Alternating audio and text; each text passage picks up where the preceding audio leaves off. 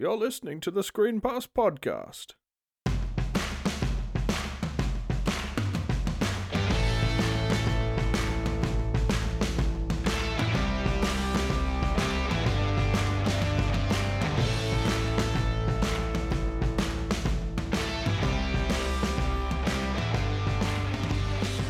Welcome to Screen Pass, the show about American football in popular culture.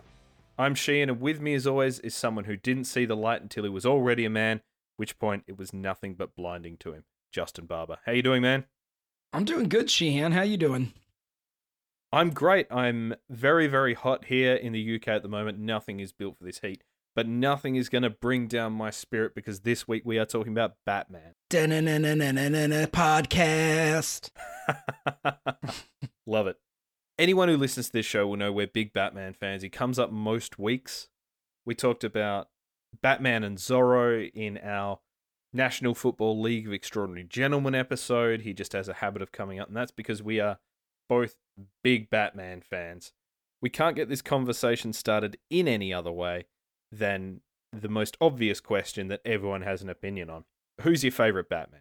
Woo, that is a tough one. I'll start by saying Batman is... Spider-Man officially is my favorite superhero. Just from youth and growing up, absolutely. But Batman is a very, very close second. Some of the comic books that Batman has are amazing. Oftentimes better written than Spider-Man lately. Probably, yeah, for sure. As far as the movies go, we've kind of been blessed with a set of really good Batman movies. I look at it like the opposite of Spider-Man. Every Spider-Man movie, I'm like, why did they do this? Like, why did they do that? What? Fine, he can shoot webs from his wrist, like, out of his body, and just, like, all sorts of weird stuff. We have gotten a lot of good Batman movies. I will say, to date, the Christopher Nolan Batmans are my favorite. But if we look at Batman, we're really looking at two things. We're looking at Batman as the character and in the suit, and we're looking at Bruce Wayne. I'm going to get a lot of flack for this, but I would say my favorite Batman on screen as Batman is the latest one with Robert Pattinson. It's very year one. It looks like his suit was pieced together in his basement in this new kind of bat cave that he's building. The fighting style, he get hit a lot. He crashes, he falls down. He's the first Batman to ever use stairs, which I've noticed and found refreshing. If you look at him as Bruce Wayne, he has a lot of potential, but he's just way too emo for me, man. The floppy hair and it's too much. I'd like to see him get a little more refined as the tortured version of Bruce Wayne. But before we get into Bruce Wayne's, who's your favorite Batman? I'm going to start with you finished and say I really enjoyed the Batman, the latest one. I did have a real issue with Pattinson's portrayal of Bruce Wayne. I think I talked about it when we were talking about Zorro, that Bruce Wayne should really be the mask, and there was no idea that there was any sort of mask going on. And I think that Christian Bale does a really good job of that as Bruce Wayne in these films. He's sleeping in board meetings. He even says, in fact, in this one to Selina Kyle, that he's pretending to be Bruce Wayne.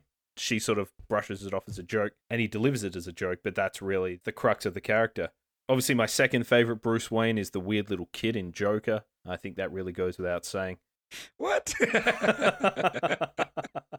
And our podcast is removed from all platforms. I think there's a lot of things that go into being a good Batman. Things like gadgets, things like the car, the look. And I don't necessarily love the look of Bale's Batman. And there's going to be things that I'm sure we will touch on in this episode that I do like and don't like.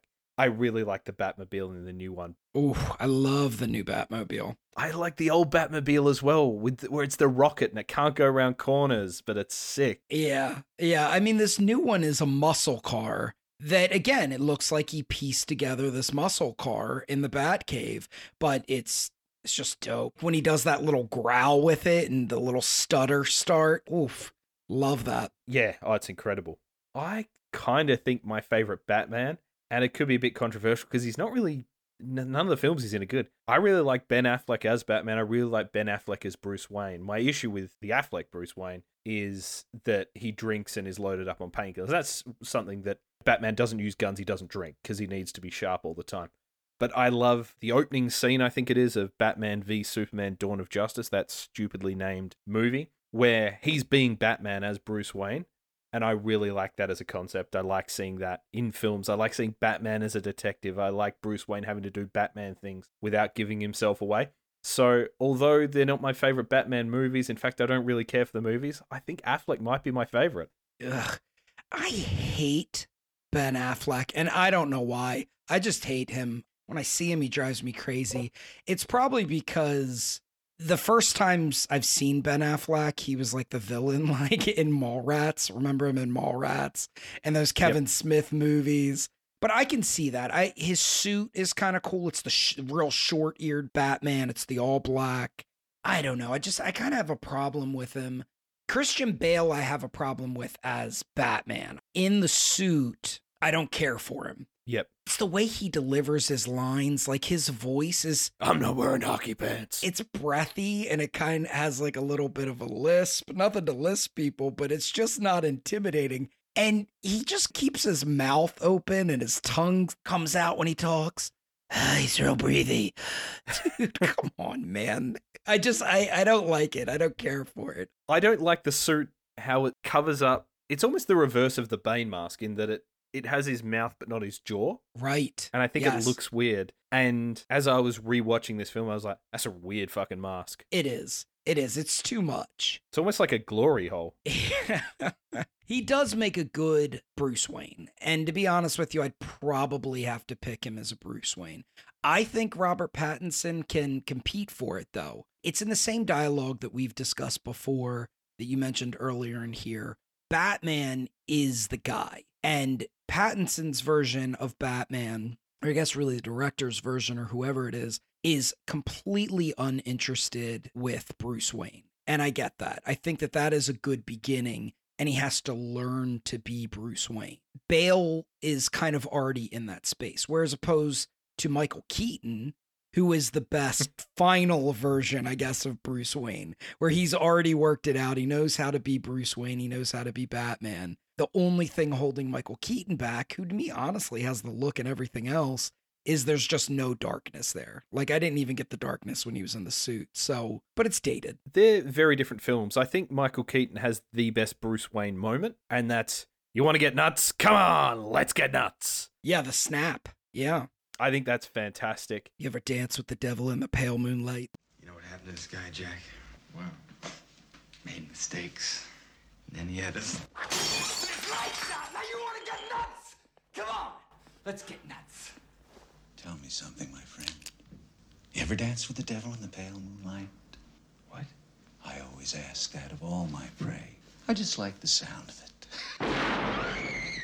I love those Batman films. I mean, the second one is the darkest and weirdest of them. I think that it's either Batman Forever or Batman Returns that is my favorite of those first four.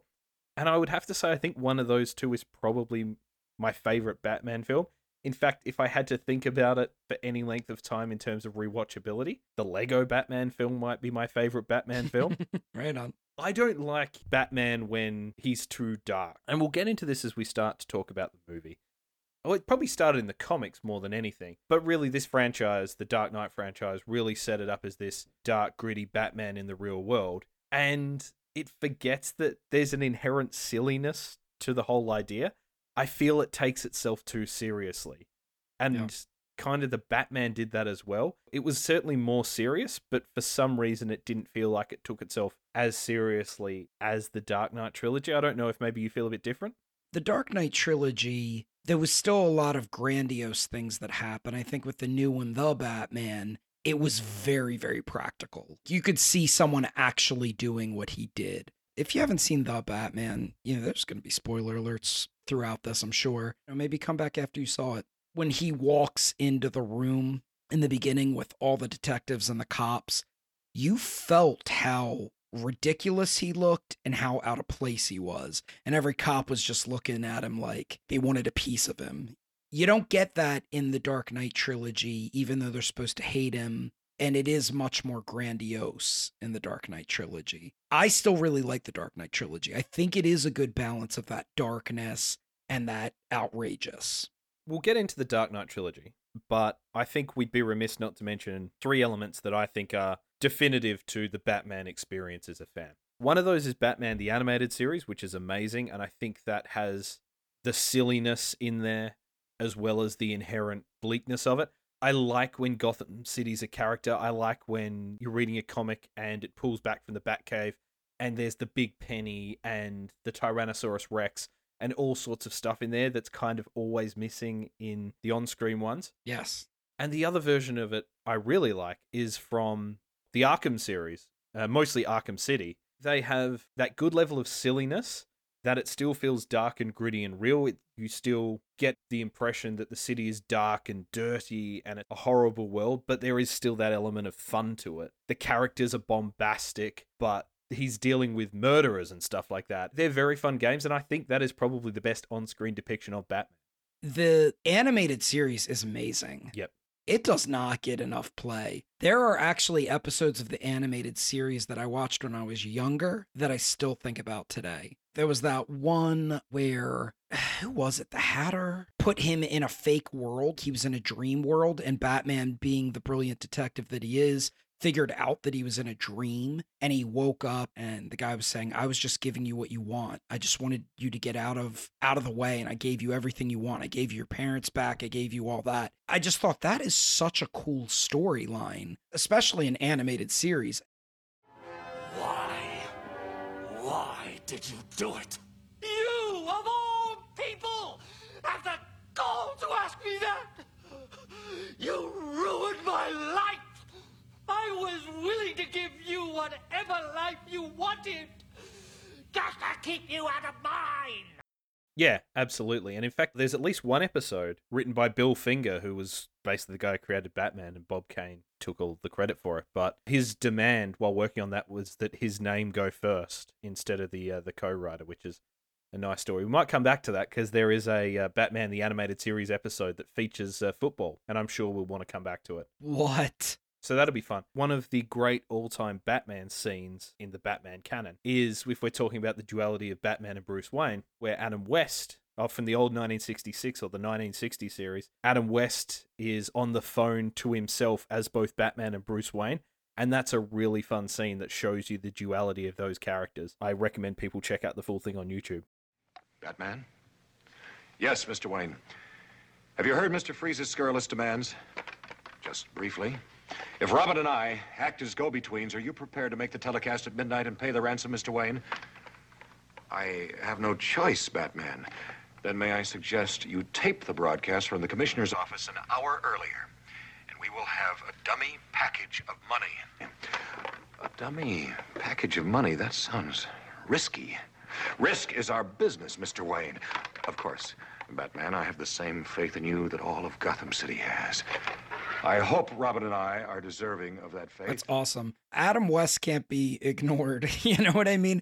That series, so many even modern things from Batman take from that series. I've heard people say that they've looked at the Joker for that. You look at Anne Hathaway in this, she looked at the actress that played Catwoman in that series. There's so much that goes from it. I mean, we all know blam, pow, whap, and of course the Batman.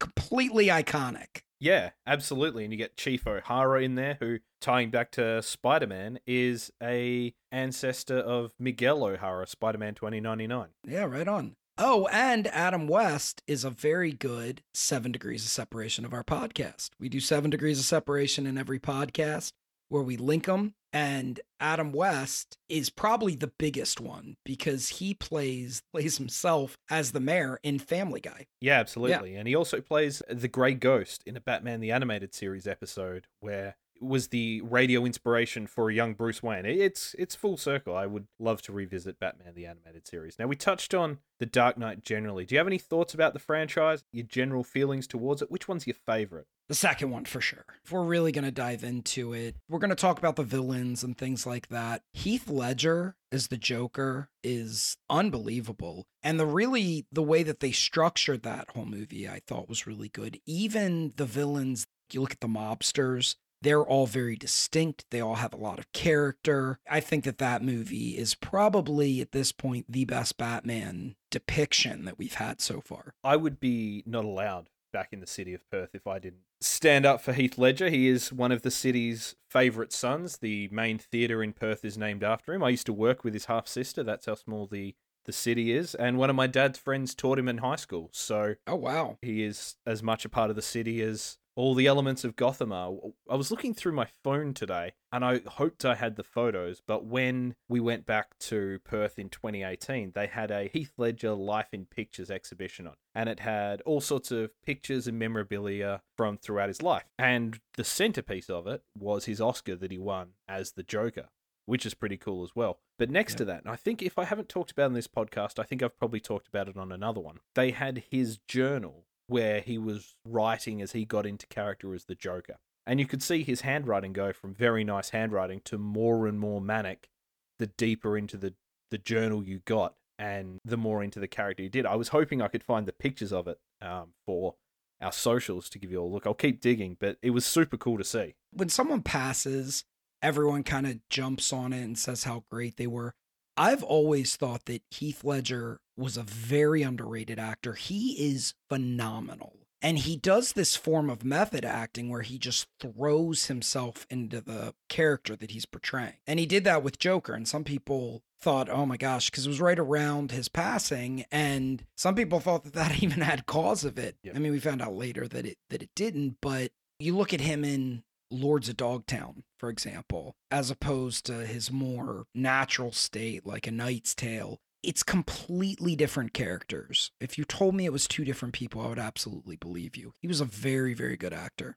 Yeah, absolutely. We're not saying anything that people don't already know. I think his best role, or certainly one of my favourite roles of him, is a film called Two Hands, an Australian film. It was one of his breakout roles, if you like. And I definitely recommend people seek that out. It's a heist film. It has very young Heath Ledger, very young Rose Byrne. I thought it might have had old Benny Mendelsohn as well, who's in The Dark Knight Rises. It doesn't. Absolutely go and check that. In fact, it has Brian Brown from Cocktail. Oh, right on. But yeah, that's a fantastic 90s film. So yeah, rest in peace, Heath. But I will say, I think method acting is shitting for idiots. If you can't get into character as the Joker in the hour and a half it takes to put on your makeup, then maybe it's not the role for you. Like, don't go around sending dead rats and use condoms, Jared Leto, or doing whatever weird shit you did, Joaquin Phoenix. Personally, I think the Joker's kind of overrated as this dark figurehead. I know you love him, but I think it's overdone, and I think The Dark Knight has a lot to answer for. Heath Ledger was outstanding in that film. Well, since we're on the subject then, I'll jump back and I can talk more about the Joker and why I like him, but who's your favorite villain? Batman villain. I think on screen it is Bane in this film. Nice. I love the violence of him. And again, we'll get into this. I keep saying we'll get into this. At some point, we will actually get into this. I love the violence and the menace of him. I used to really like the Riddler, but I kind of don't like what they've done within the comics as this kind of overgrown leprechaun. Yeah, I agree with that. Batman is really good with making their villains, taking a part of Batman and then turning that into a villain. And the Riddler's supposed to be the intelligent part. Yep. Batman he's a detective. He's supposed to be genius. And they took the Riddler and they said, now you're competing with someone that is a massive genius. And I've always liked that about the Riddler. They do get too corny with him. Jim Carrey. But I really like that version of him. Do you? Oh, I liked it at the time. I like that film. It's fun. It's got the best song from a Batman film with Kiss from a Rose. Sure. I can't argue with that. For the time, fine. But really looking at the holistic stuff, I thought the new one did some interesting things. The actor itself, it's not my ideal, but I did like the idea, and they did this with Bane as well, of you always watch these movies when we were younger, the Adam West Batman or Batman the Animated Series, there's always the Joker or the Riddler or Bane, and they always have these goons. And you're like, why are these people following him? You can't pay someone enough to just fight Batman. But what they've started to do is transition to more, like in the Riddler, you had this subcult of people in this dark web that were like, yeah, these real passionate, misguided people that followed him. You have the same thing in Joaquin's Phoenix Joker, where it was just like a civil war within the town, and they latched onto him as a leader. And then you see this with Bane. It's almost the religious side of this League of Shadow. They'll die for him. He can kill them, and they don't care. They still follow him. And I do like that. I really didn't like the new Joker film. I thought it was so pretentiously try hard, 3 5 me. And maybe that was the point of it, to go look at this ridiculous kind of overblown stupidity of it all. But again, it just took itself so seriously that it was then hard to enjoy, because just walking around smelling your own farts, I didn't enjoy it. As a big Batman fan, I heard people that enjoyed it way more than I did. I did think Joaquin Phoenix did a good job. It was an interesting twist on that universe. But for my money, I like your classic Heath Ledger style Joker. Yep. Or even better yet, in the animated series Joker. Yeah, Mark Hamill's fantastic. I liked Bane in this movie a lot. For me, being a Spider-Man fan, my favorite villain is Venom. And the reason I like Venom is because he is everything Spider-Man is, but I don't want to use the word better, but he's stronger. Venom is, Spider-Man was Peter Parker. He's a weak little nerd that got spider powers. Well, Venom is a big, jacked up Eddie Brock, and he gets the same power as him. They did that with Bane in this. I'm old enough to remember when Bane broke Batman's back in the comic. Yep. And I was like, who is this guy? Like, I didn't care for Bane at all as a villain. This is the guy that's going to take out Batman. I was kind of pissed about it. But in this, Bane is trained the same way that Batman's trained by the League of Shadows. He's stronger. He's bigger.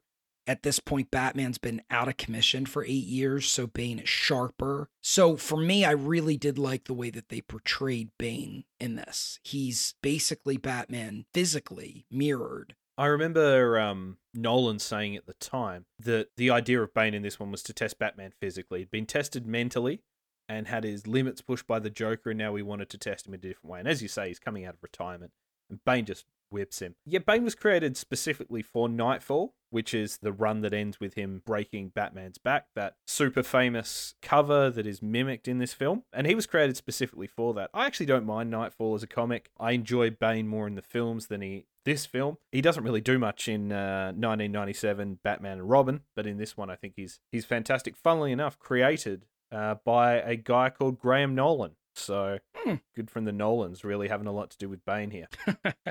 I will say, just to circle back, Joker for me is easy, final answer, favorite villain. And I would say not just in Batman, he's one of my favorite villains in any kind of media. The thing that makes Joker so brilliant, we're saying that Bane is the mirror of Batman physically. Joker is kind of the mirror of Batman holistically. If Batman took the wrong path, he could have easily been the Joker. Yep. Batman had tragedy strike him, and he became obsessed with vengeance and injustice. He dresses up in a bat costume and runs out and beats the piss out of everyone he comes in contact.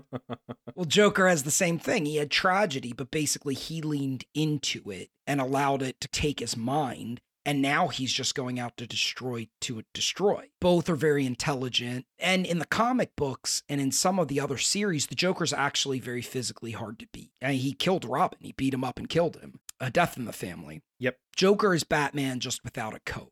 And it's the same reason I like Moriarty that I mentioned in our League of Extraordinary Gentlemen podcast, where we did the fantasy league of literary characters. Moriarty mirrors Sherlock, who I think Joker mirrors Batman. It's just a really good arch nemesis. And they do fun things with Joker as well. I really enjoyed the White Knight run, where he stops being the Joker and goes back to being the Joker in order to save Gotham. A lot of fun there. I can take or leave the Joker on screen. There are some really good Joker books. I don't know if I have a favorite Batman villain these days. Cornelius Stirk, he's always interesting in the comic books, but he's kind of played out now. I would love to see them take someone different and put him on screen. I think that's why I liked Ra's al Ghul. I really liked Scarecrow. So it disappoints me that in the next Batman, the follow-up to The Batman, we're going to get the Joker. It's like, give me at least a new version of the Riddler, or give me a different sort of the Penguin, or Clock King, or Jervis Tetch, or Calendar Man, or someone. Right. To be a little bit different. Dude, did you ever watch any of Gotham? A bit. And I say a bit, I mean a very, very little bit. It's always something I've been meaning to get into, especially as a big Batman fan. But I started watching the first season. Maybe I got halfway through it, and then I just got distracted in life and wandered into the field. Yeah, they do some interesting things with some of the iconic villains as well. And even Bane shows up in that. But I must admit I drifted in and out of it.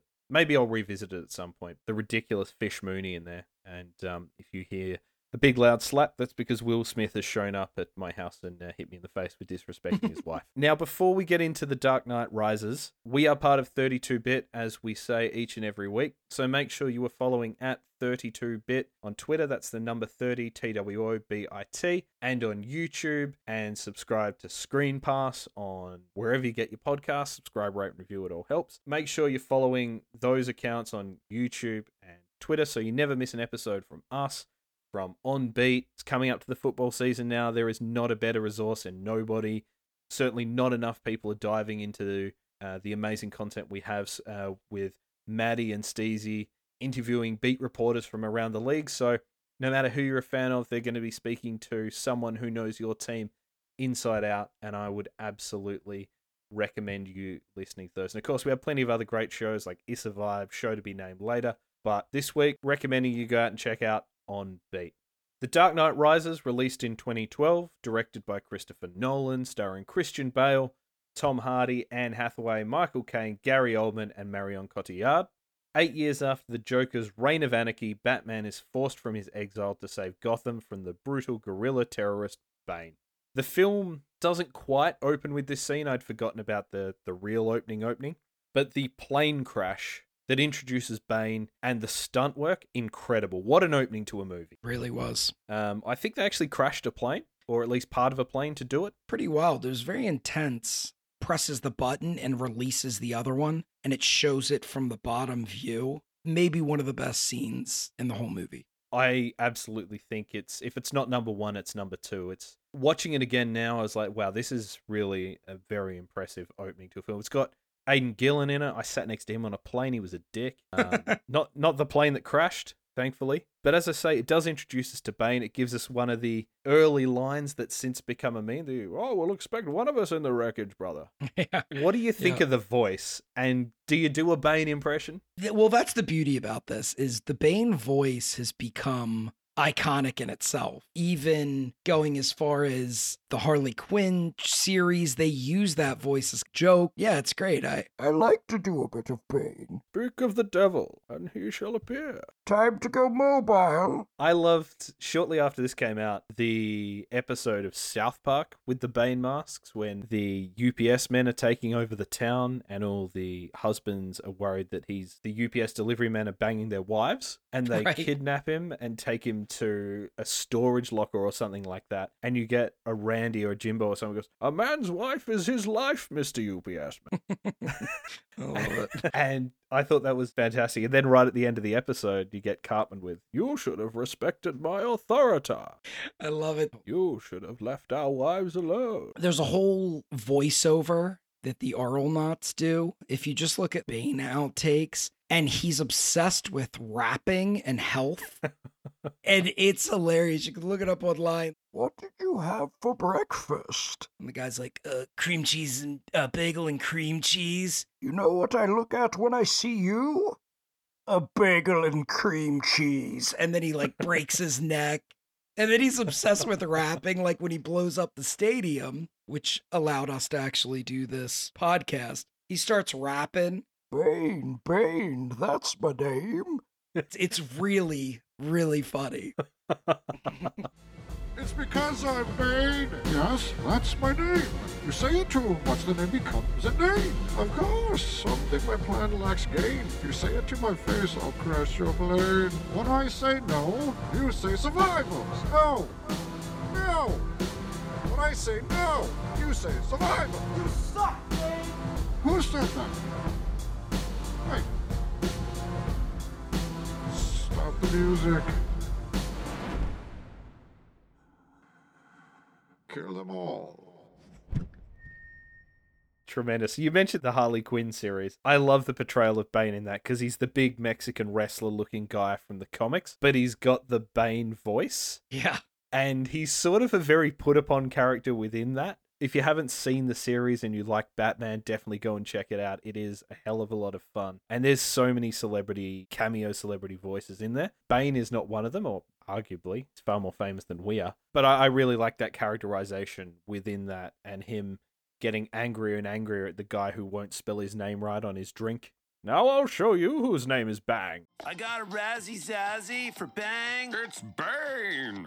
You know it's Bane. I'm here every day, Todd. Goddamn millennial. Whatever, Bang. So we're blowing up Todd after dinner. Don't eat so much you get lethargic, but eat enough that you don't get fainty, because I do not bring snacks. The streets will run with Razzie Zazzy.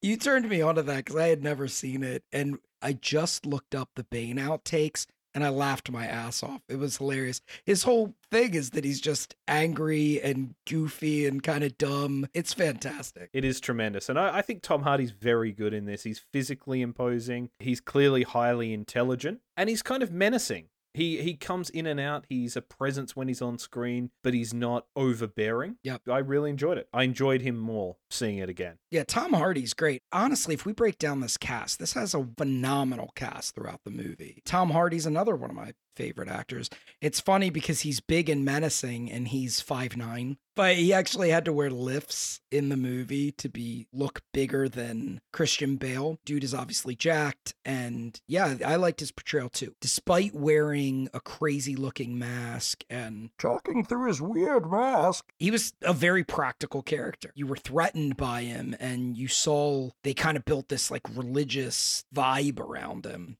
Often stands like you see a lot of quarterbacks standing with his hands tucked into his collar. Yeah, that's very cool. I think he started that. It's a cool way to stand. Peyton Manning and Patrick Mahomes got that from Bane. Almost certainly. Speaking of weird voices, shout out Patrick Mahomes.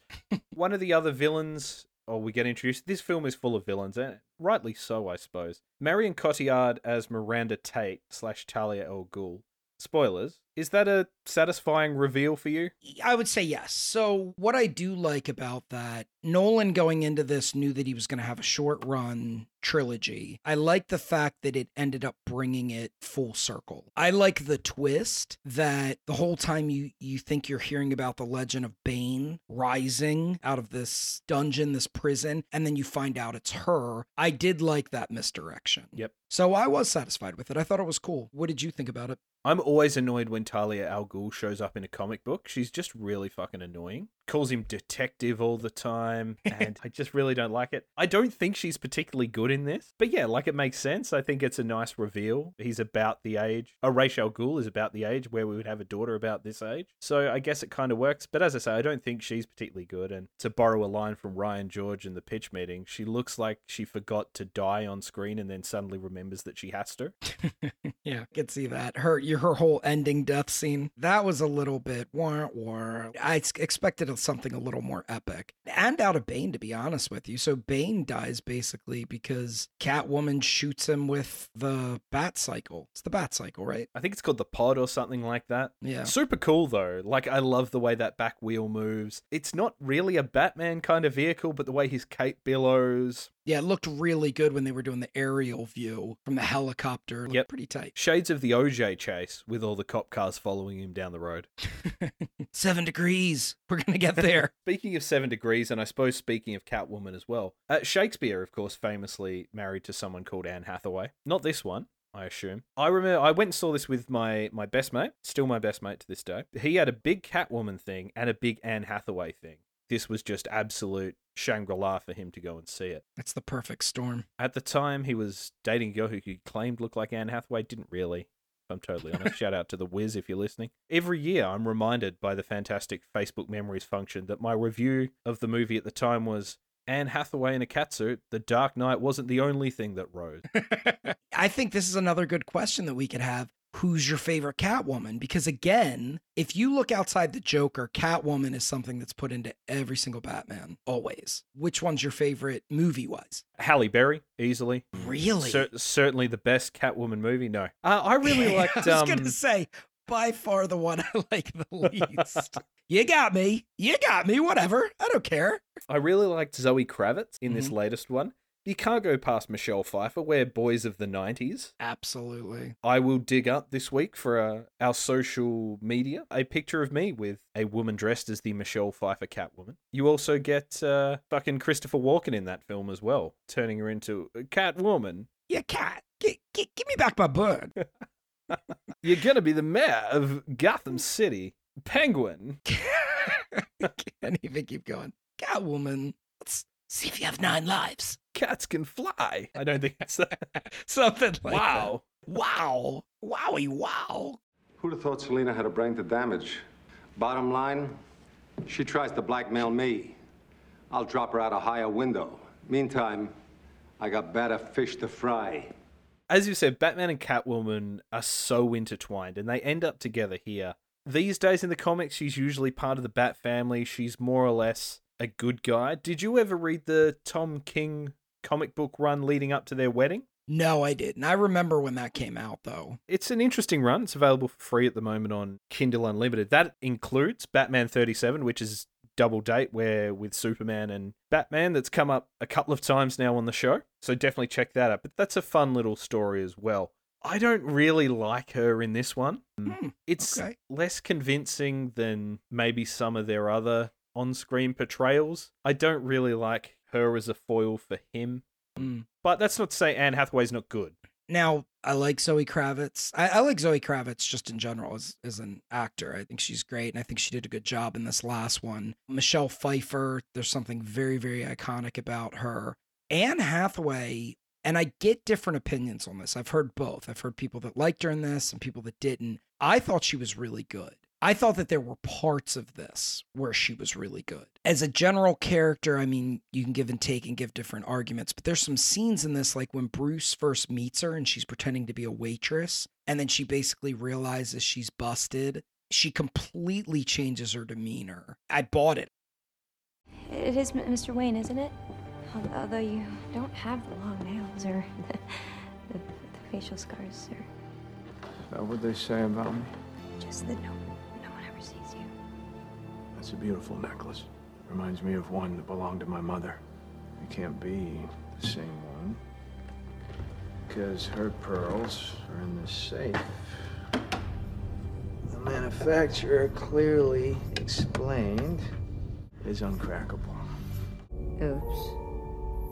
Nobody told me it was uncrackable. I'm afraid I can't let you take those. Look, you wouldn't beat up a woman any more than I would beat up a cripple. Of course, sometimes exceptions have to be made. Later, she's selling off Bruce Wayne's fingerprints to we find out eventually is Bane's crew. She's kicking all their asses, just laying these guys out. And then the cops burst in the door and she immediately crawls up and screams. And they run by and she switches it back on and she's a badass again. And then goes outside and does the exact same thing. Acts like a damsel in distress. And those little nuances, Anne Hathaway delivered really, really well. Yeah, I agree. I think her first couple of scenes are so good. It's a really good introduction to the character. But I feel like they knew how... It's almost like they knew where they wanted her to end up and that she needed a little bit of an arc. But it just, for some reason, it doesn't quite feel satisfying. It doesn't... I don't really understand her deeper motivations. Yeah, I get the idea of the clean slate, but... Why wouldn't she just leave? Worst plot point of the movie, the clean slate. That's like one negative I have to it besides Christian Bale's Batman is this clean slate business. Like, what are you talking about? So that's what that feels like. The computer program that wipes out your whole history. What does that mean? It's so silly. And then it ended up existing. It made sense when it was, no, that doesn't exist. That's ridiculous. Oh, okay, I buy that. And then at the end, he's like, here it is, the clean slate. Swear to me. Christian Bale is not good for me just talking as Batman. It just sounds really phony to me. But then he does the, where's Rachel? Where is she? and then the "swear to me." Those are the two best lines he does through the entire trilogy. Yeah, he looks tough there. My favorite is still, I'm not wearing hockey pants. Yeah, that's pretty good too. The other villain in, I suppose, the first act of this, until Bane breaks his fucking neck, is Ben Mendo Mendelsohn as John Daggett. Are you a fan of Mendo? Honestly, he's not really an actor that I think about or rate really, but everything I've seen him in, he's been really good. He was good in this. There was a TV series that was based on, I believe it was a Stephen King book, The Outsider. He was excellent in that. He was the main guy in that. Yeah, everything I've seen him in, I've liked him. How about you? Oh, big fan of Mendo. Obviously, he's in Rogue One as Krennic. He's in Ready Player One. He's in the MCU now as the Skrull. He's in the shit Robin Hood. I really like him. I think his best role, this actually won an Academy Award as well, an Australian film called Animal Kingdom. It's based on a true story of a crime family in Melbourne. In fact, fun Melbourne fact for you here. Melbourne was part founded by a guy called John Batman, and one of the original names for it was going to be Batmania. What? So, number one, that's just a missed opportunity right there. I would have gone with Batmania. Yeah. Apparently a real shit bloke, John Batman. But yeah, if you go to Melbourne, there's Batman Tower, Batman Street. There used to be an electoral district called Batman. Little fun fact there. Definitely recommend checking out Animal Kingdom. They made a TV series of it set in California, but the original is fantastic and harrowing. You get Ben Mendelsohn doing his proper, you haven't been talking to the cops, have you, mate? Which he doesn't really delve too much into in this. He's sort of acting quite hard. Just put in the clip from Auntie Donna. It's much better than my impression of him, and I would just be doing their impression of him anyway with the, oh, g'day there, Darth Vader. How you doing there, mate? You haven't been talking to the cops, have you, mate? G'day there, boys. It's me, Ben Mendelsohn. Oh, g'day there, boys. What are you up to, boys? Hey, you haven't been talking to the cops, have you, mate? Can you do him at the start of the Star Wars one? Oh, g'day there, Darth Vader. Just building the Death Star, mate. You haven't been talking to the cops, have you, mate? You haven't been talking to the Jedi, have you, mate? Hey, mate. Need you to come help me build the Star Wars, mate. G'day, Batman. Hey, Batman. What are you doing there, mate? Talking funny, but What are you doing? So good. So good. Big fan of Mendo. I'm very glad to see that he's done something with his career, if you like. I remember watching an interview with him. He's like, oh, yeah, I remember going to see Star Wars at the movies when I was a kid. Now I'm in fucking Star Wars. You haven't been talking to the cops, have you, mate? I think I like him a lot more now, to be honest with you, after just talking to you about him. He's on the board. He has my attention. He's fantastic. I suppose the other character they introduce in this one is Jogo Lev, whatever his name is, Joseph Gordon-Levitt. JGL. John Blake. Robin John Blake. I just wrote him down as Blake the Cop. I suspect that he was supposed to be Tim Drake and go by John Drake, and then the reveal at the end was going to be, oh, you should go by your first name, Timothy. And the reveal being Tim Drake at the time, Robin. In fact, I don't even know if he was still Robin in the books at the time. I suspect he probably was. It might have been Damian Wayne, but certainly he was Robin for a long time. My favourite Robin, for what it's worth. I like him more than Dick Grayson or Jason Todd. My favorite Robin, too. I think that probably has a lot to do with timing and stuff. I dislike the idea of Batman having a Robin. I find it very weird. I almost find it kind of disturbing that he's raising up, especially when you have Damian, who I think is like supposed to be 10 or something like that. These boys are like 13 years old, and he's like throwing them in harm's way. I get that I suffered, and I'm going to help kids find a better way, but the idea of Robin with Batman, I don't particularly like. But that said, when you're a young kid and you're reading a comic book, I love the idea of Robin. I always wanted to read Robin spinoffs because you could relate to him. Oh man, he's having trouble in school and he's going out and fighting crime. I did always like reading the Robin. Robin, I mean, he serves two purposes. And I think as this world sort of goes to darker and darker and darker, they want to get rid of Robin because Robin's too silly. I like Robin. I think Robin's important. He's been around for a long time with Batman. But as I say, he serves two purposes. The first of all is he's someone for Batman to talk to in comic books. Like, I hate thought bubbling. He needs to speak to someone and Alfred's not always around. And the second one is, as you say, he's someone for younger audiences to relate to. You know, that's why Spider-Man is so popular, because he's a young person going through the trials and tribulations of normal people, if you will. It's hard for an 8-year-old boy to relate to billionaire playboy Bruce Wayne. Not when I was an 8-year-old boy. Well, for most of us. Living that life, man. Far back as I can remember. Do you like Jogo Lev in this? I like JGL. I'm going to be honest with you. I think JGL is a pretty cool guy. I've always liked him. What about with his weirdly deep voice that he sort of has and sounds like he's put on? He sounds like he has a bubble in his throat sometimes. It's a bit sort of Selena Gomez in Only Murders in the Building. But I like him. I'm not particularly fan of this character. What you said, if it turned out to be Tim Drake, I thought Robin was a little on the nose. Yeah, because Robin's name is not Robin. No. They've alluded to that, or just let us think that Batman's legacy is going to carry on outside of it. I don't mind the idea. He could have just said, I'm Tim Drake, and then the big fans would be like, it's going to be Robin. I didn't mind him finding the Batcave at the end, passing the torch, which I thought was kind of cool. Any movie that gives you a little bit of wonderment for what the future could be is never bad. Yeah, and I think that's really what it was. That's why I think he was supposed to be John Drake, and with the reveal being Timothy, is that too many people, I suppose, in the testing process were like, who the fuck's that? Yeah, which I think is okay. I think movies being too on the nose, you get that a lot in comic book movies anyway. I would say Robin's more on the nose. His name being Robin, that is. No, that's what I meant. Yeah. I think it's a nice ending and a nice sort of link to the Nightfall storyline as well, which finished or led into Battle for the Cowl, where you had Azrael, John Paul Valley, and Dick Grayson fighting over who would be Batman. Yep. Batman himself chose John Paul Valley. That's another story, so that kind of continuation of Robin becoming Batman is nice. Although it's ridiculous that he sort of shows up at Bruce Wayne's house. He's like, I know you're Batman because, like, I'm an orphan and I saw in your eyes that, like, you're clearly Batman. And Bruce Wayne's like, yeah, I guess I am Batman. So you showed up this one day. A cool car, pretty girl on your arm. We were so excited. Bruce Wayne, billionaire orphan. I mean, we used to make up stories about you, man. Legends. And, you know, with the other kids, that's all it was, just stories. But right when I saw you, I knew who you really were. I'd seen that look on your face before. It's the same one I taught myself.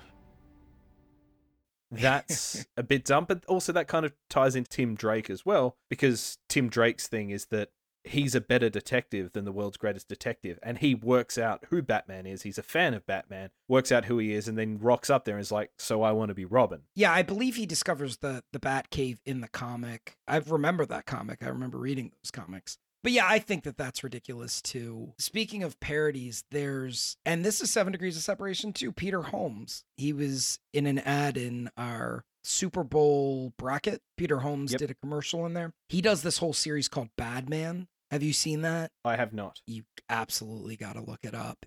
He does like the Christian Bale Batman where he's like, his mouth is always open and he speaks with his tongue sticking out. It's just a bunch of clips. And one of them was where Rachel's basically saying like, of course I know you're Batman. You said that thing to me. What we do that count. Bruce Wayne just said that to me the day before. And he's like, I met Bruce at the bank. That's why. And the Commissioner Gordon comes up. He's like, of course I know you're Batman. Bruce Wayne leaves for like 10 years and then he comes back jacked and Batman's here. Of course you're Batman. But he does like a whole series of them. They're really funny. He does one with Bane, and he's talking to Talia al Ghul, and she stabs him. It's after that scene, and she reveals herself. But you had sex with me. And she's like, he won't let it drop. Jesus, please stop it. Talia al Ghul, here to finish my father's work. But we totally had sex. Yes, I know. No, like hardcore. 3 times. It was all a cruel ploy to gain your confidence. That was a cruel ploy. Sign me up for another. It was great. When the mission is at hand, no act is off limits. Oh, I agree. Nothing was off limits. It was like an all-you-can-fuck buffet. Okay, Bruce, that's enough. Okay, let's get back on track. How was that, by the way? Are you done? I hadn't showered that day, and I fight crime in a rubber suit. Really seals in the flavor. Oh, dude, jeez. It's worth checking out. We've given people so much stuff to go out and see right now. Yeah, when we say go and check it out, once you're done listening to the podcast. And then come back and listen to our podcast again. 100%. That's exactly how this works. And now, last but not least, in the regular characters in this, and this, we'll try to make this the last impression of the show as well. Michael Caine as Alfred, I think he's probably the best Alfred in the series.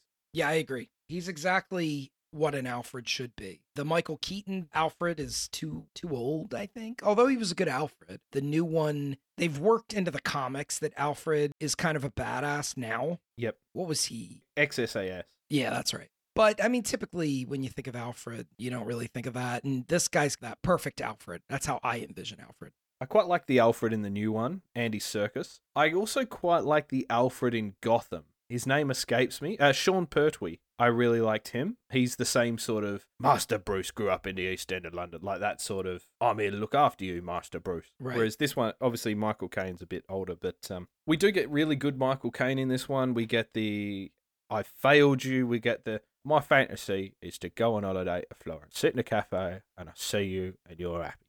Brilliant. Which is weird that he would go there every year, the same place in Florence. Like, Florence, beautiful place. I think it's strange when people go to the same holiday destination all the time and have the same holiday. I think that's an odd way to live your life. People do it, though. Oh, for I mean, sure. there are people that do it. There's people that go to Disney World every year. Look, hey, if you're one of those people, we love you. Keep listening to the show. But that's weird. That is a weird way to live. I always want to see something new. Yeah, right.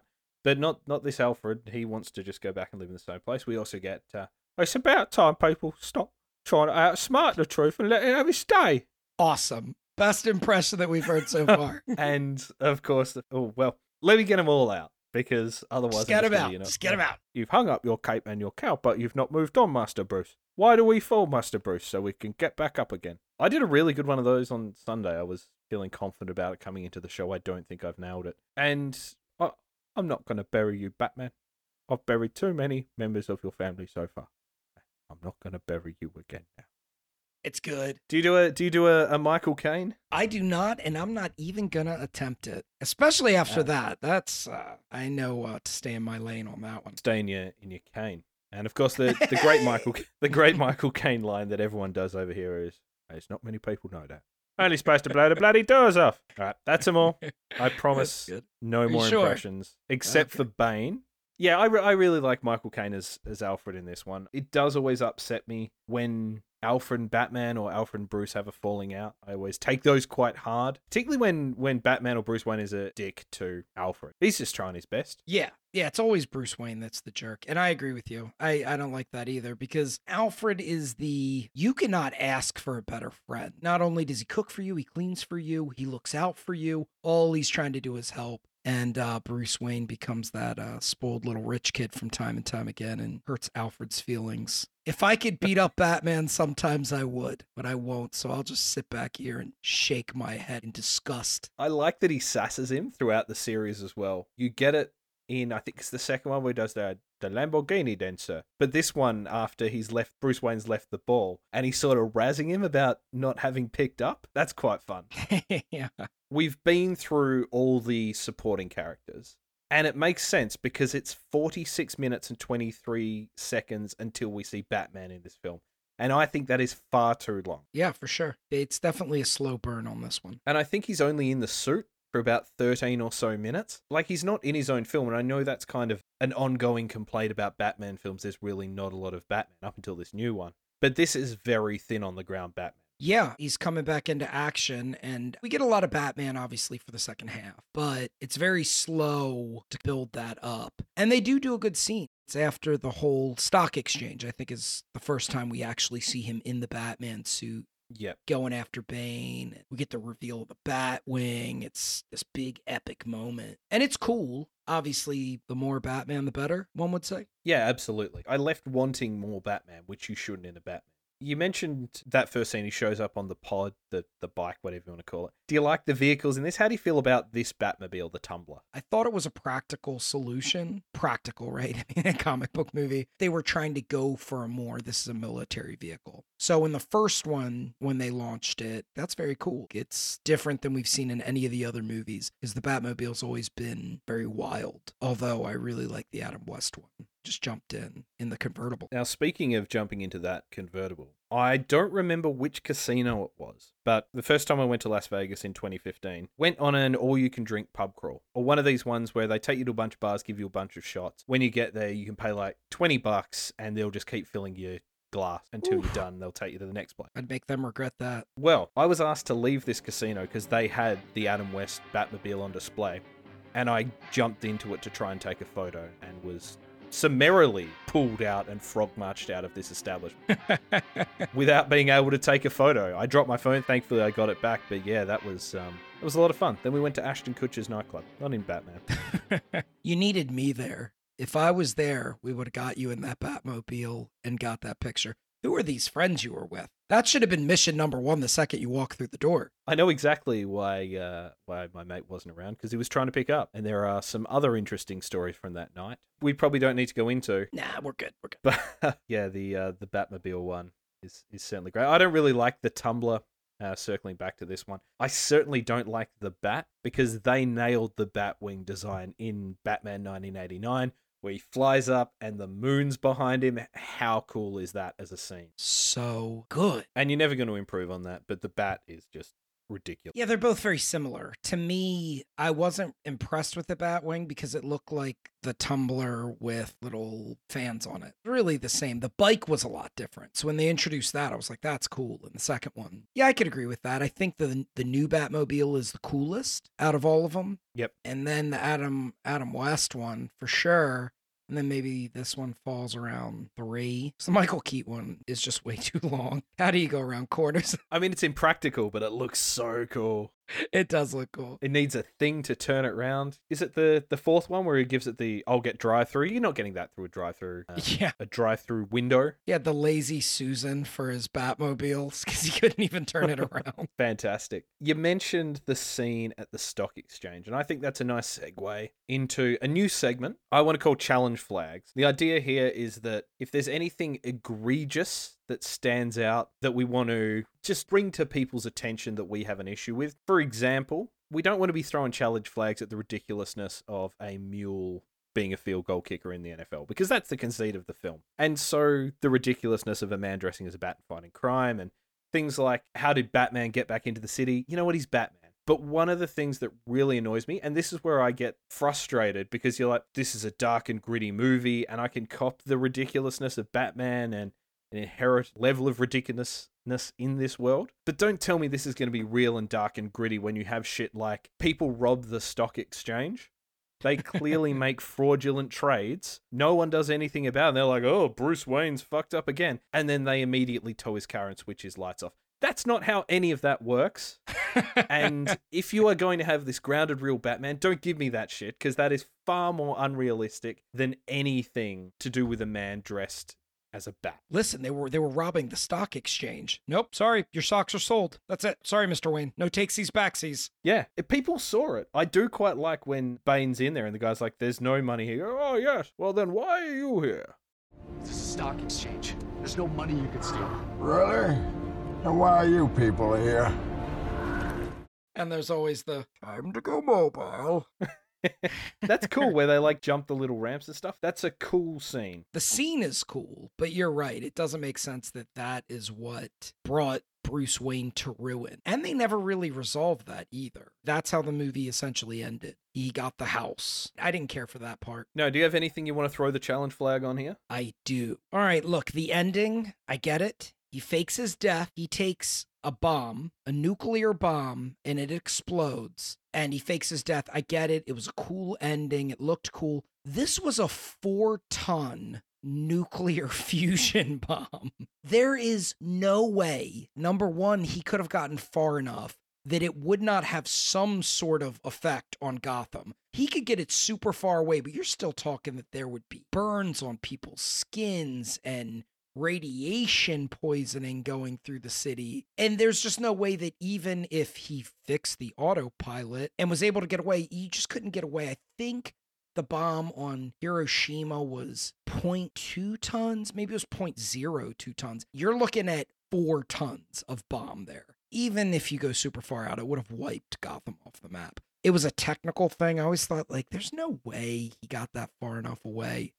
I don't know. Maybe that's a bit too nerdy, but It just never sat well with me. Yeah, I mean, that last scene, I'm prepared to sort of hand wave it a little bit because Nolan loves playing around with time dilation and things being out of order. So, as I say, he's fixed the autopilot. So many people are like, oh, the autopilot was broken, which is dumb. How did he escape? You know why? Because he's Batman. Like, I'm prepared to hand wave that as he got away. But yeah, you're right. Like, it's a big bomb. There would have been repercussions, even though it was detonated in water. Right. Yeah, water doesn't cover a bomb. Sure, it can reduce it and all that stuff, but you're still talking about a massive, massive one. For me, that was just a bit And then the autopilot thing on top of it, I found that to be a little, again, like, okay, yeah, I saw that coming because they kept talking about it. Well, yeah, it's telegraphed in the way it should be. It's Chekhov's autopilot. Yeah, exactly. Blatant foreshadowing. Oh, there's going to be a thing with the autopilot, guys.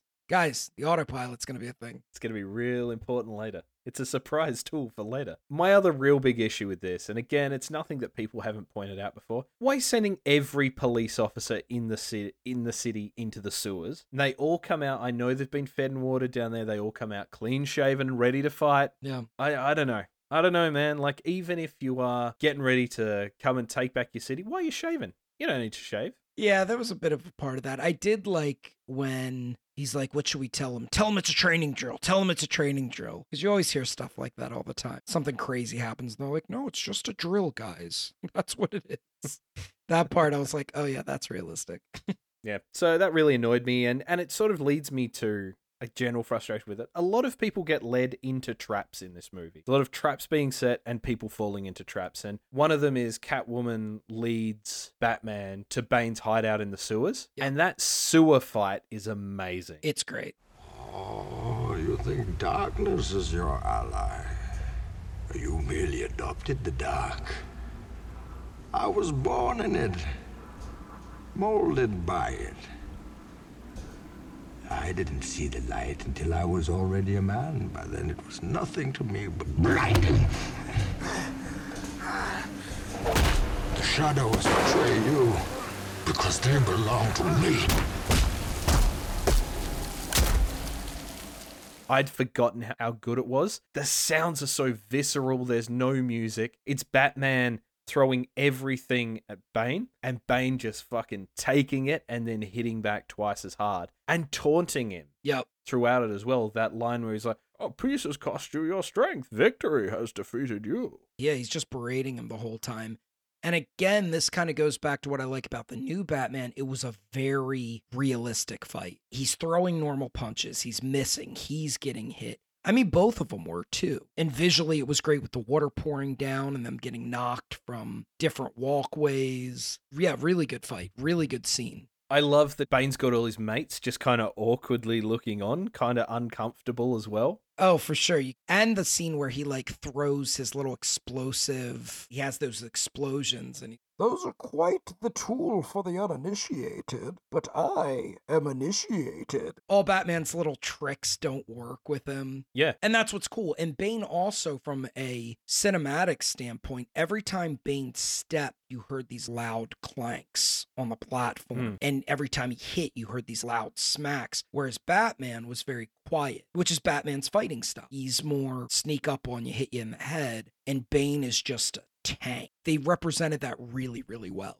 Alfred even says in the footage they're looking at from the stock exchange, look at that power, look at that speed. You cannot compete with that. And it's true. He fights with such ferocity and violence, but it's economic. He's not doing a lot of fancy shit. It's just, as I say, primal, visceral fighting. And then at the end, in the final scene, he fights with even more violence, if you like. Batman busts his mask, and then he goes up a level and is just a fury of fists and feet trying to fight for survival like an animal. Ah, yes. I was wondering what would break first. Your spirit?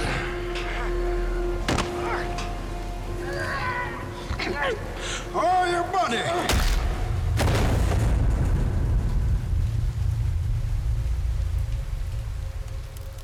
Yeah, it was done really well. I'm going to give that one to Tom Hardy. Just completely crushed it. Yep. Literally. Yeah, it did. The scene obviously culminates with him breaking Batman's back over his knee, like on the cover of Nightfall, and he shifts him off to his ridiculous prison, like the world's dumbest prison. If the prisoners work together, they could easily all escape. That's where my challenge flag should have been. And in fact, this scene, or when he's in the prison, not this scene specifically. I mean, there's I'm going to punch you back into place and then you're going to be fine in a couple of weeks.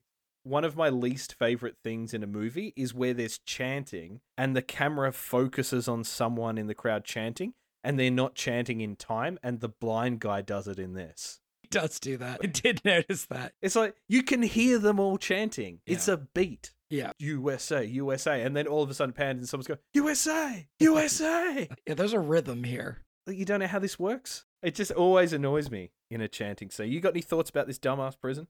The back scene always bothered me too, that you mentioned. He basically just punches a vertebrae in, and then within, I don't know, a few weeks, Batman's like doing push-ups and pull-ups. It just doesn't seem very practical. If you tweak your back, you're down for a week. Like if you break your back, come on, man. Yeah. I'm going to say I did buy the hype. They use that as a tool for him to regain his fear and his drive. And I did buy into that. I got to be honest with you. I liked the fact that he couldn't do the climb twice. He smacked his head and then he finally realizes like you have to face death to get out of here. I like the idea behind all that. The more you talk about the prison, it could have been done better. I get that it's a metaphor. This isn't going to be Sheehan Symbolism Corner, but I get that it's a metaphor. But it's so wannabe deep. Like the guy he's in there with is like Aesop. Like enough with the fables, man. Tell me what I have to know. The idea of being able to do the leap of faith, taking off the rope. Yep, I get that. But there's so many stories with morals, and just pick one, Christopher Nolan. Pick one moral. Yeah. Back in Gotham, we get to the point of this episode, and we're now, I don't know, an hour and 20, hour and 30 into this. Yeah, it sounds about right. We finally come to the football scene. We have a game between the Gotham Rogues and, appropriately enough, the Rapid City Monuments. Of course, you're in the Rapid City Scott Fishbowl division. Yes, I am. Drafting as we speak. They're the Gotham Rogues in the Nolanverse. They're the Gotham Knights in the comics previously. Also the Gotham Wildcats and the Gotham Goliaths. That's a lot. I thought I'd have a look at some of the teams from other DC cities. So you've got the Bloodhaven Brawlers, Central City Cougars, the Coast City Sharks, the Metropolis Meteors, Giants, Sharks, Tigers, and Metros, the Smallville Crows and Giants, and the Star City Stags. That is a lot. What you mentioned was definitely Batman and a lot of Superman there, right? At least 3. I think there's 5 for Metropolis. Yeah. DC doesn't seem to really have a canon for their sports teams. Throw one together when they need one. The Gotham Knights have been around for a long time. They would obviously change the Rogues for this because it is the Dark Knight trilogy, bit on the nose. I guess the Rogues Gallery, I guess being the play on words there. Yeah. But in the Tom King run, the Gotham Knights get a lot of play there. Quarterback Chris Campbell is a bit of a running joke. The Knights traded 3 first-round picks for this Heisman-winning superstar, and he's basically a bust. And his failings are a metaphor for Bruce Wayne and Batman's struggle with life and his relationship with Catwoman. And towards the end of the run, Chris Campbell pulls off a miracle win and Batman salvages relationship with Catwoman in a parallel with that. Of course, as well, there's another famous comic book character who's a Gotham Knights quarterback from the year, I think it's 2025, might be even further in advance now. Any ideas who that is? No. It's the time-traveling Booster Gold. Oh. A ridiculous character who I'm sure we will revisit. Nice. Booster Gold shows up in the Tom King Batman run with a wedding present, which is to take time back to before Bruce Wayne's parents got shot. It explores that world there, and them then trying to undo it because obviously it goes horribly wrong. Because Booster Gold's an idiot. Yeah, right on. When I was making my notes for this scene, it says here it was shot at Heinz Field to match the colors of the Gotham Rogues and, of course, the Pittsburgh Steelers. The Rogues are black and yellow in homage to Batman 1989, the logo there. Heinz Field, as of today, has a new name. Yeah, really recently. I think they decided that over the weekend. I think it's even more recent than that. I genuinely think it might be within 24 hours of us recording this episode. Wow. To the point where, actually, peek behind the curtain, we were supposed to record this last night, and I think it was still called Heinz Field at that point. They came out that they were going to change the name, but they hadn't agreed on a name yet. I think you are right. In the past 24 hours or so, they came out with the new name. Acrisure Stadium. Yeah.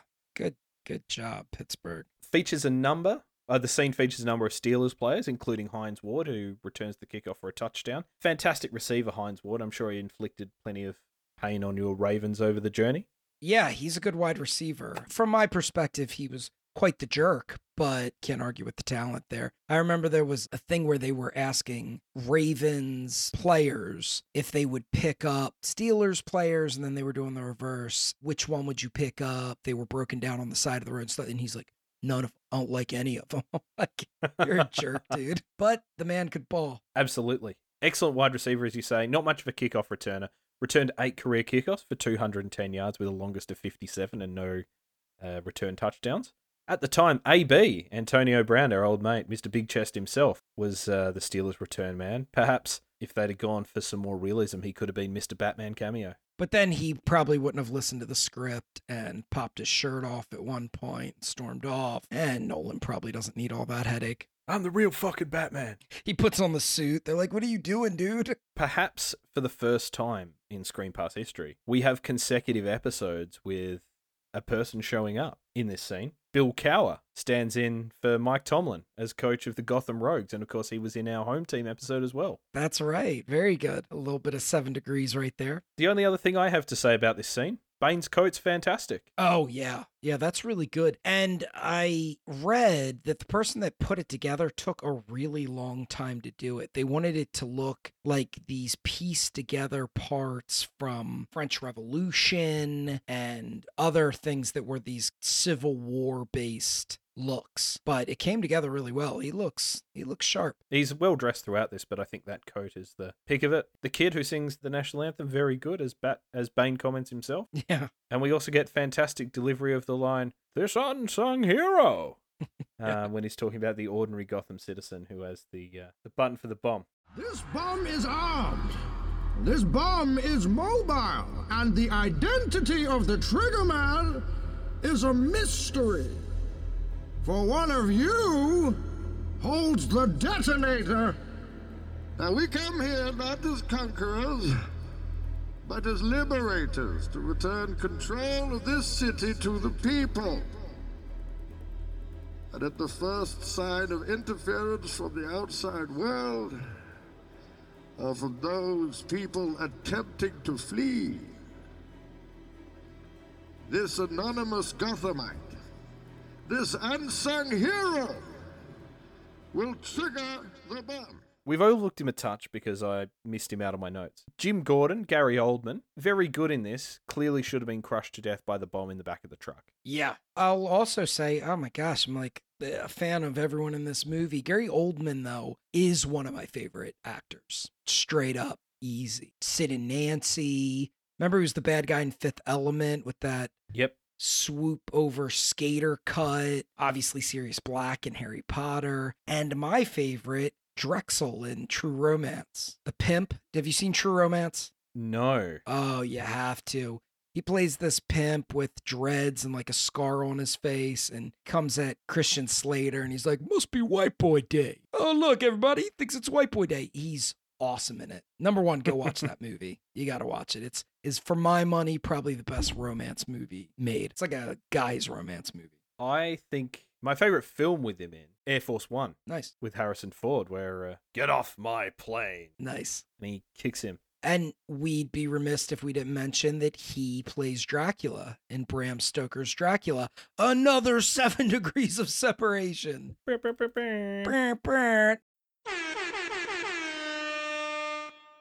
Our NFL League of Extraordinary Gentlemen, we both picked Dracula. Did we both have him on defense? I had him as a safety. Yes, I think I had him at safety as well.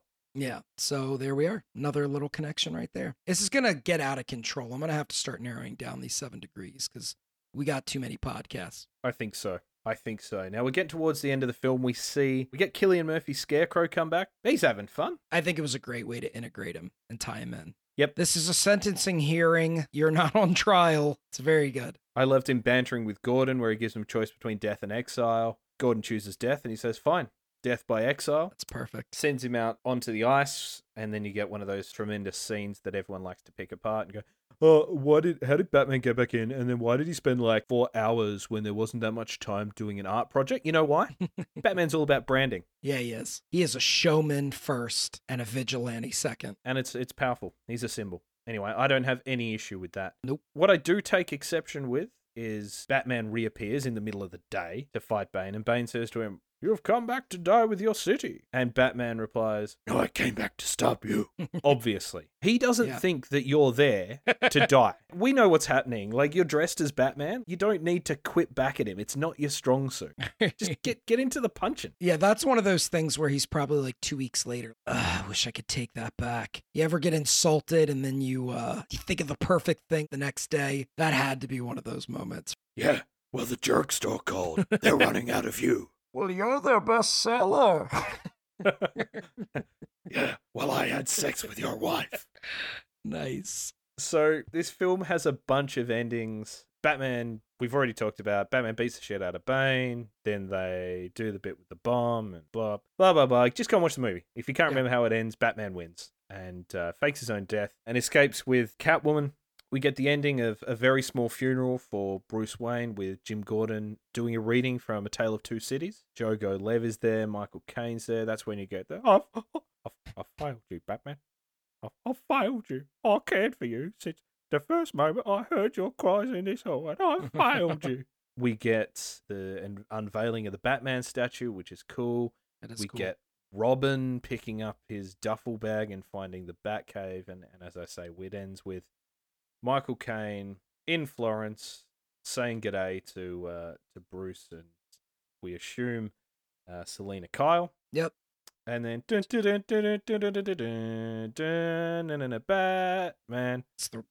That's the wrong one. You did it again. It's the wrong song. Oh. There we go. We're at the end of the film. Yeah. Where are you putting this in the draft board? Yeah, so those of you that have listened to us before, we do a draft rating for each of the show, much like the NFL draft, where we have 1 through 7 that we could draft this or we could undraft it. I typically am pretty stingy with my drafting, but I am going to put this, I'm going to say second round, but with the caveat, it could be first. The Christopher Nolan films are a first round pick. And I will say that with confidence. If we look at them as a collection of Batman movies, I'll say that they're the first round pick because they have a great plot. They have an amazing cast. They brought Batman into a very almost realistic zone, which most movies weren't doing. It's not like an over the top. It's realistic, but not quite there. He wraps all of them up with a nice little bow. And I'm going to say this. I am a Marvel fan. I prefer Marvel comics as a whole. I love the Marvel movies, but the Nolan Batman movies to me are better than almost all of the Marvel films, and particularly the second. I've seen all these movies multiple times, many times. I can't even tell you how many, whereas a lot of these Marvel movies I've only seen once or twice. It was a really well done setup movie. The third one is argumentatively first round. Second one is first round. First one maybe for nostalgia purposes would be first round. Right now I'd probably put it at second or third. As a whole, I'm going to put these as a first round pick. This movie I move into the second. What do you think? I think this is the weakest of the trilogy. I prefer Batman Begins. I prefer The Dark Knight. I might actually prefer Batman Begins to The Dark Knight. This is a third round for me. There's a lot of dumb things to it, although insofar as nearly a 2-hour podcast can just sort of give you a top-down view of the movie. There's a lot of filler in this. There's a lot of meandering, a lot of side plots. Like, I think Nolan does well to stick the landing. There's no loose threads at the end of his trilogy. I think he made the movies he wanted to make by and large. You know, it's a good film. I'm going to say it's the third round. And the reason it's not any higher is because I'm not going to go out of my way to watch this again. Like, if I'm on a plane and this is there and I'm like, you know what, I'll chuck it on. If it's on TV, I might sit down and watch it for half an hour. If there's a reason for you to watch it, I'm not going to be unhappy to watch it, but I'm also not going to seek it out in the same way that I quite like watching Batman Returns once a year or Batman Forever once a year or the Lego Batman. I enjoy them and go, I actually feel like watching that. I don't think I'd feel like watching this again, but it is a very good film. I could see that. I mean, I'm a little different on it. There are definitely times where I want to watch one of these Batman movies. And I go ahead and do it. That's why we have our rankings. Makes the world go round. One thing I will say that I think this has over The Dark Knight, and this is opening up a can of worms when we're sort of wrapping up the show here. I kind of like Bane more than the Joker. I think Heath Ledger is amazing in it, but it kind of kicked off the trope that we saw in a bunch of movies where the villain's plan is to be caught and then it's reliant on a whole bunch of stuff he has no control over going to plan. And that really annoys me in a film. I feel like Bane is a lot more, in a sense, realistic. He has a plan, he executes it basically to perfection. But for Batman, the Joker's obviously a bit more chaotic. They're different, but I think I prefer Bane on the whole. I think he's the best villain in the trilogy. Yeah, I respectfully disagree. They did a really good job on Bane for everything that you said. I thought Tom Hardy was great. I'm not going to rehash everything I did at the top of the show, but they made him a very mirrored version of Batman, and I enjoyed that a lot. He is high on my list of just movie villains. But Ledger and the Joker, I really like the way that they portrayed him. I liked Heath Ledger's interpretation of him, and I like the way that the Joker started to get power. He went through the mob. For me, I do really like that, but I understand where you're coming from. That's fair enough. And if there was one character I would have loved to see them introduce in this trilogy, that's Aunt Harriet. Now, if you have nothing else to say about The Dark Knight Rises, how about you tell the good people where they can find you? So you can find me on Twitter at Justin_B. Come by, see some fantasies talk, some gibberish, say hello. Or if you want to see some web and design work or need some web and design work, you can go to justin-b.com. Excellent. And now if you want to get in touch with the show, you can email us at screenyoulater@gmail.com. You can follow us on Instagram at ScreenPassPodcast. You can get in contact with me and follow me on Twitter. I'm at SheehanSolo. And of course, you can follow 32-Bit on Twitter and YouTube, as we said, at 32-Bit. And don't forget, subscribe, rate, review. Have a good time. Without further ado, we come here not as podcasters, but as liberators, to return control of entertainment to the people. Screen you later. I had sex with your wife.